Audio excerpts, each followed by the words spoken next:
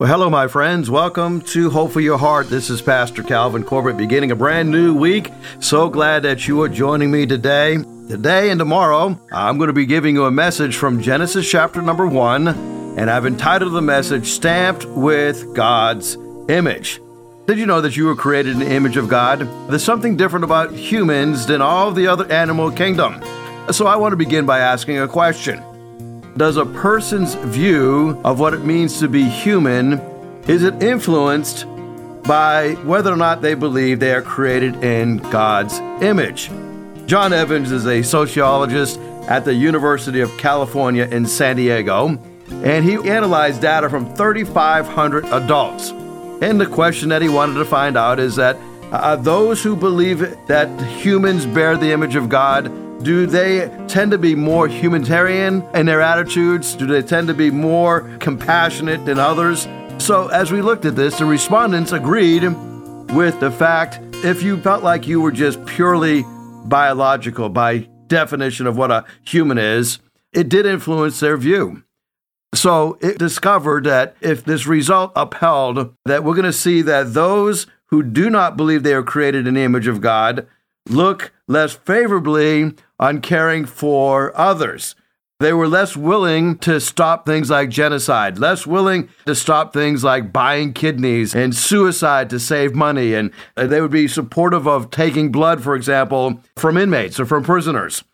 By comparison, they believed humans who are in the image of God, they were less likely to agree with money-saving suicide or non-consensual blood donation.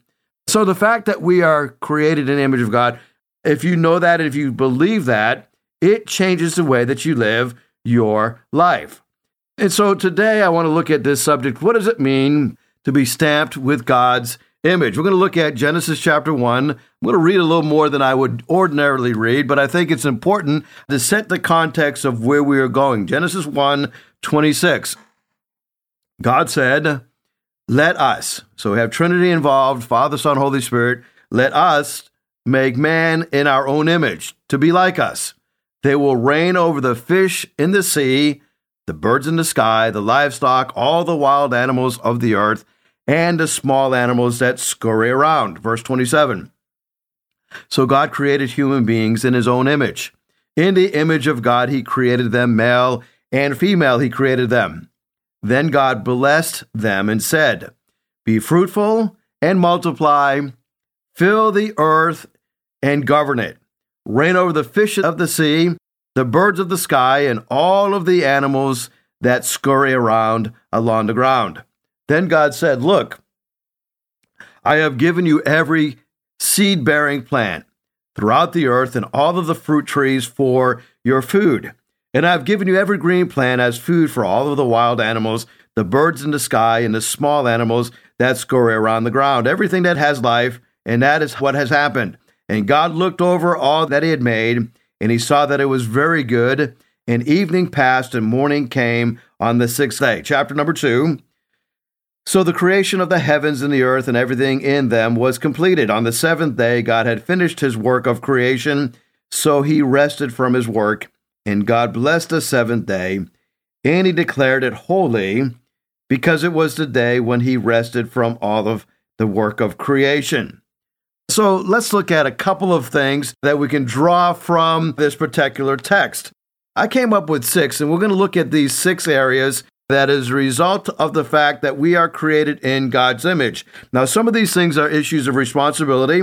Some of these are issues of the blessing of being created in God's image. So the first one is that we as believers who have been created in the image of God, really this is for all of humanity, right? God has given us the responsibility to rule well. Let us make man in his own image, verse 26, and then let them have dominion over the fish of the sea and over the birds of the heavens and over the livestock and over all of the earth and every creeping thing that creeps on the earth. So God has given us responsibility. We are to rule. We are to be over the creation. We're not to worship the creation. We are to have dominion over the fish of the sea, the birds of the sky, the heavens, and the livestock. So God has given us this responsibility. that we are to rule well. Because we are created in the image of God, God rules well, so we are to rule over his creation well. Now, that doesn't mean that we are abusing creation or we are abusing animals. This is one of those times where I wish I had a picture I could show you. So when I gave this message at my church, I showed a picture of my family. My wife and my kids and my grandson and my in-laws were in this picture. Then I had another picture with my son Seth that we took while we were at watching a Tides game last summer. And I had a picture of my family, and we were at our favorite coffee shop, Pale Horse Coffee in Chesapeake, and just had a great time. This was around Christmas time this picture was taken. And then I had another picture, and I said, I forgot a very important member of my family, right? And I had a picture of my dog, Gilbert. Now, Gilbert's a beautiful dog. He is a golden retriever, English retriever, snow white, a long, fluffy type fur, and my wife loves this dog. So I asked the congregation if a decision had to be made, and hopefully this never happens, where we say, somebody in the family has got to go, right? We just can't afford the expense of this particular person, so somebody's got to go. Who would we choose? Would we choose a family member, or would we choose Gilbert? Now, I know as I make this statement, some of you are listening to me and you love your dog, and, dog spelled backwards is God, and your dog will love you unconditionally. And many of you feel like, man, my dog treats me better than some of my people in my life treat me, right?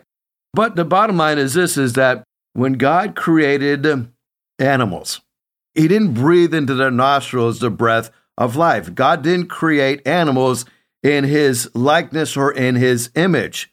And one of the ways that we know that is because when God created us, it says that God breathed into Adam's nostrils the breath of life, and man became a living being. That is a living soul. So when God comes up with a redemption plan for humanity, he says, I'm going to redeem them. And as a result of them being redeemed, they're being redeemed because they're created in my image. As a result of them being redeemed, they're going to put to death certain aspects of their lives that was part of the fall. Paul goes through great detail in this in Colossians 3. Let me just read it to you, verses 5 through 10. Paul says, as a result of being born again, we are to put to death whatever belongs to your earthly nature. Whatever belongs to your sinful nature, that is to be put to death. And he gives a list. Sexual immorality, impurity, lust, evil desires, and greed, which is idolatry. So when a person is born again, there's a transition that takes place because they are a new creation in Christ. They can no longer live happily in immorality. They can no longer be satisfied living an impure life, a life that is driven by lust, a life that is driven by evil desires and greed. And Paul says those are idolatry. And the reason we can no longer live that way as a follower of Christ is because we are no longer serving these idols. We are now serving the Lord. Verse number 6. Because of these, the wrath of God is coming. You used to walk in these ways in the life you once lived. But now you must rid yourselves of such things as these. So Paul gives us some more things. Anger, rage, malice, slander, and filthy language from your lips. And do not lie to each other, since you have taken off your old self with its practices, and you have put on the new self, which is being renewed in the knowledge and the image of its creator. So Paul gives us this wonderful analogy. When we become followers of Christ, we are taking off certain things. He likens it to getting rid of the old self, the old practices, and bringing on the new self. And that new self is constantly being renewed as we know more and more about our Creator. In other words, the more we know about Christ, the more we become to reflect like Christ. Now, the image was planted upon us at the moment of conception. God created Adam in his image, and he breathed into Adam's nostrils the breath of life. So knowing that we are created in the image of God, that we are stamped with God's image, we should rule well. Number 2, we should relate well. Isn't it amazing that because there is a relationship between the Trinity, the Father, Son, and Holy Spirit, that you and I can now relate well? Look what Genesis 1:27 says, that God created man in his own image. In the image of God, he created them, male and female, he created them. So God wants us to be in relationship, and he wants us to be in healthy relationship.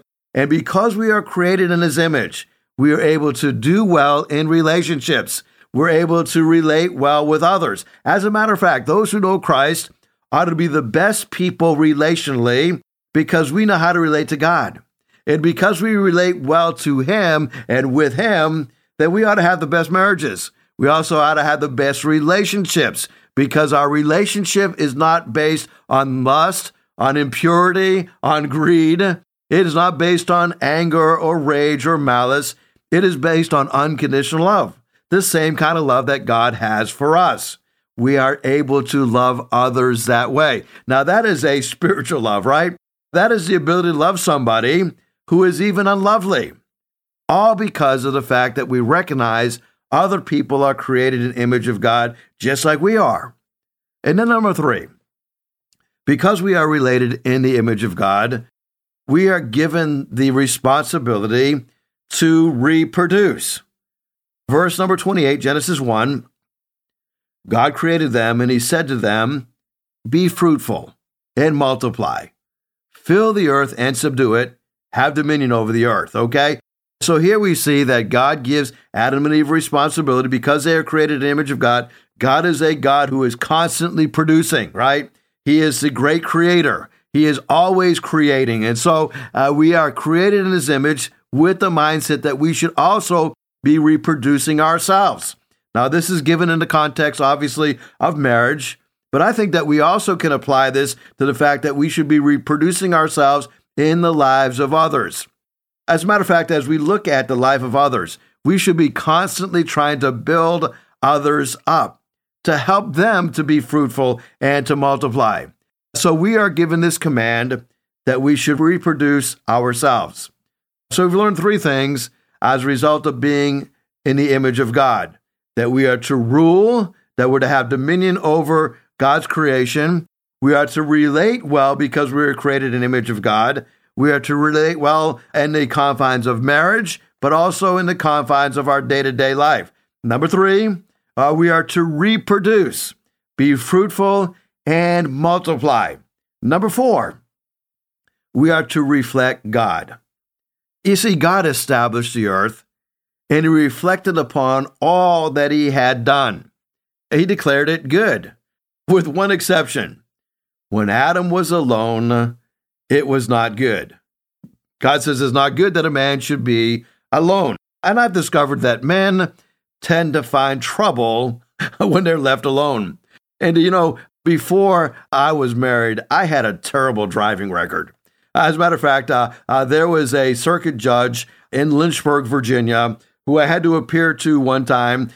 And he says, because of all of these infractions that you have and all of these speeding tickets that you have, we are going to take your driving privileges from you for a period of 6 months. And so they took my driver's license from me for 6 months. All that happened before I was married.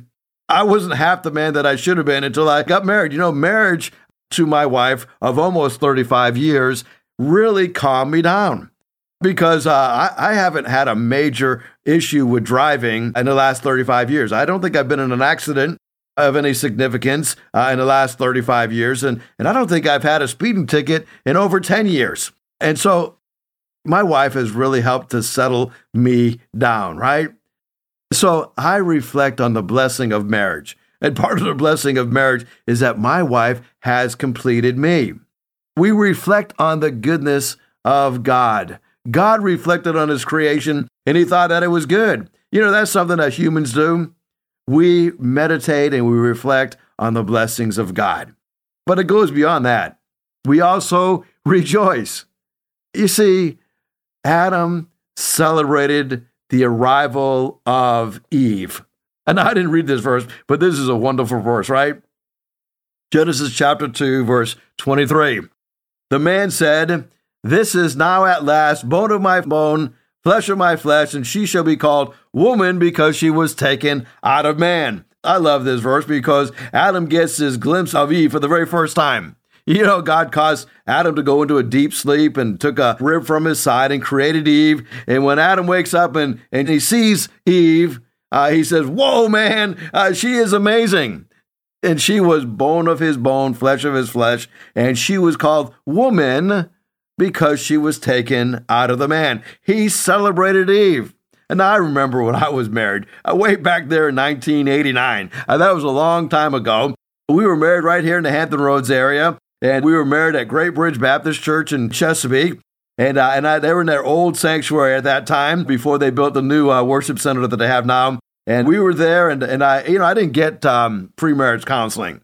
Now, I recommend pre-marriage counseling. I wish I had gone to pre-marriage counseling, but I guess 30-some years ago, it wasn't that popular to have pre-marriage counseling. I didn't know you were supposed to have pre-marriage counseling before you got married. I knew my wife was a believer. I knew that I was a believer, and I felt like God brought us together, and so we got married. But the pastor who did our ceremony did give me some marriage advice. I'll never forget it. There we are on the day of our marriage, and the way of our day of our wedding, rather. And it was standing in the side room, getting ready to come in. And the pastor looked over to me and says, Now, Calvin, when you say I do, it's over, right? You're going to be married till death do you part. Now, if you have any reservations, now is the time to call this off, right? And now is the time to say, I don't want to get married. And he says, if you feel like you don't want to get married, I'll walk up in front of everybody and I'll just explain to them that the ceremony is going to be canceled because the groom has decided he doesn't want to get married. And he says, if you're not 100% sure, I'll make that announcement. And I said, oh, no, I'm 100% sure. We spent a lot of time praying about this and planning for this. And, we're equally yoked together. We share the common values and goals in life. And she knows the life that she's about to enter. I was doing ministry before I was married. And so my wife knew she was marrying a pastor, bless her heart. And in spite of that, she married me anyway. But, when we got the ceremony underway, I'm standing up there on the stage. And the wedding party is coming down, and it's just a beautiful experience. And seeing everybody dressed up and everybody looking so wonderful. And then they closed the doors in the back of the sanctuary. And they got quiet for a moment. And then they began to play the wedding march, and those doors flew open. And, we were kind of traditionalist, I guess, in that I didn't see my wife all morning the day that we got married. And those doors flew open. And I hadn't seen her since the night before at the rehearsal. And there she was. She just radiated with beauty. I remember when those doors opened, I said, oh, my Lord, she is amazing. And I remember thinking, I cannot believe that somebody that beautiful wants to marry a knucklehead like me. And I was just overwhelmed. I just couldn't believe that I was going to be blessed to marry somebody so beautiful. And then she walked down that aisle with her dad, and we were married. And I'll be honest, I don't remember a whole lot of that day. I remember my mouth hurting from smiling so much, right? And hugging on people and shaking everybody's hand. But I do remember when those doors flew open, and I saw my wife in her wedding gown and her hair done in an amazing way. I was just overwhelmed. I mean, I just could not believe it. I celebrated the fact that I was getting married to the most beautiful woman in the world. So here, as people who are created in the image of God, we rejoice. We celebrate the good things that God does. But there's one other thing that we learn from this passage before we kind of break it down. We also rest. Genesis chapter 2, verses 2 and 3. On the seventh day, God rested from his work, all that he had done. He rested on the seventh day from all of his work that he had done. So God blessed the seventh day, and he made it holy because on it, God rested from all the work that he had done in creation. Now, God gives us a mighty principle here that we need to rest. 6 days we do work, and on the Sabbath or seventh day we rest. And of course, in the New Testament, We have transitioned that to the Lord's Day, which is the first day of the week. But the concept is very similar, that we still rest and we worship. We spend one day a week to worship the King of Kings and the Lord of Lords. And we spend one day a week resting. God rested at the conclusion of his creation. As I think about rest, because we have been born again, we can rest in Christ. We can rest in that our sins have been forgiven. Now, when Jesus was on the cross, he gave 7 statements. The last statement that he gave was a short phrase that said, he says, "It is finished." Now, what is he talking about? It is finished. What is the it? The it is the work of salvation, the work of redemption. He had paid the penalty for sins of all of humanity. It was paid in full. It was finished. Now, notice Jesus didn't say, "I am finished." No, he wasn't done. Oh, he was going to be taking a little rest for 3 days as he was in the tomb 3 days and 3 nights, but he was going to rise again. He still had a lot of work to do. He is still working today. As a matter of fact, part of what he's doing today is preparing a place for us in heaven. So Jesus didn't say, "I'm finished." He says, "It is finished." The work of salvation is done, and so we can rest. We don't have to labor to earn God's forgiveness. We don't have to work our fingers to the bone to please God. We rest in the fact that Jesus paid it all. All to him I owe. Sin had left a crimson stain. He has washed it white as wool. He has redeemed us. He has set us free. So we can rest in the fact that our salvation is paid in full. Now, when you think about the image of God, the fact that God reflected his image upon us, it is only in humans that we are created in his image. As a matter of fact, this has radically changed human history. You see, some people think that the claim that human equality comes from Jesus is just biased, right? But when the British historian Tom Holland set out to write his book, Dominion, How the Christian Revolution Remade the World, he was not a Christian. He'd always been far more attracted by the Greek and the Roman gods than by the crucified hero of Christianity. But through the years of research, he concluded that he, agnostic as he was, held many specifically Christian beliefs. For example, his belief in universal human equality and the need to care for the poor and to care for the oppressed. This is what he writes: that every human being possessed an equal dignity was not remotely a self-evident truth. You see, the Roman world would have laughed at that concept, as would the Greek world. To campaign against discrimination on the grounds of gender or sexuality, however, was to depend on large numbers of people having shared a common assumption that everyone possesses an inherent worth. The origins of this principle, as the philosopher Friedrich Nietzsche had pointed out, lay not in the French Revolution, not in the Declaration of Independence, nor in the Enlightenment, but this truth was found in the Bible. You see, God created us in his image. That ought to lift your spirits today. If you're feeling kind of down because you think life is not coming together the way you wish it would, remember God stamped his image upon you. His joy is upon you. His blessing is upon you. You are created in his image. So join me tomorrow for part 2 as we continue on what it means to be created in the image of God. Thank you so much for joining me today. And in the moments that I have left, I want to let you know that we have an opportunity for you at Hickory Ridge Academy. Now, we are expanding our school to include first grade and second grade. So if you have a first or second grader, a son, daughter, grandson, granddaughter who is looking for a good Christian school in the southern part of Chesapeake, give us a call and we'll get that student enrolled. We'll give you all the information that you need, the application packet and all that. So you are welcome to join us in enrolling your child. If you're interested in teaching at our academy, we're always looking for good staff. And so let me know. You can shoot me a text at 252-267-2365, and I'll give you more information about the school, more information about becoming involved in our staff, and love to have you on our team.